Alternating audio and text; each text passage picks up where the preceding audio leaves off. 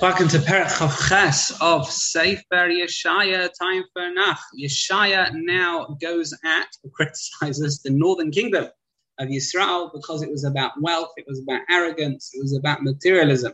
They're going to be destroyed by Ashur, who is going to perceive Yisrael as a simple and ideal victim, even though we were once upon a time powerful. Yeshaya says that Chizkiah saw what happened in Yisrael. Remember, Chizkiah was the king of Yehuda, and he therefore imposed or initiated, is a more positive way of saying it, Torah learning throughout Yehuda and proper government systems, a proper judiciary, a court system, Kiddush Hashem.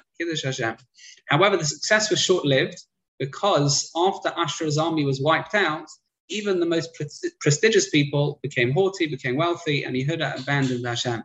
No one was willing to listen to halachic rulings, nevuahs, prophecies, and Yehuda and its leaders, apart from young children, they lost interest in learning Torah. It's interesting, the young children seem to hold on, the enthusiasm of the young. They mocked the Navi, they mocked what he said, even though the Navi was talking about a proper life, Torah and meaning, and they went for simple worldly pleasures, short-term things over long-term meaning.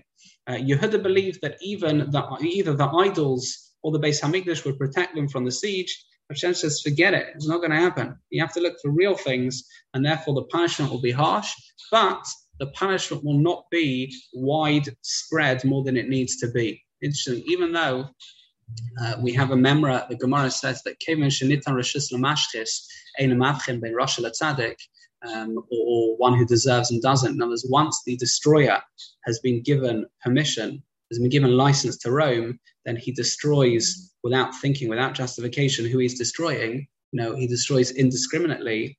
However, that is, says Rav Dessler, only how we perceive it. But in truth, the punishment, the retribution, or exactly what happens is tailor-made to those who need to receive it. Not always because of sin. The Ramchal lists 7 or 8 or 9 reasons, I think, as to why bad things may happen to people. But nevertheless, it's precision, as the Navi Yeshaya says in Perek Chav Ches.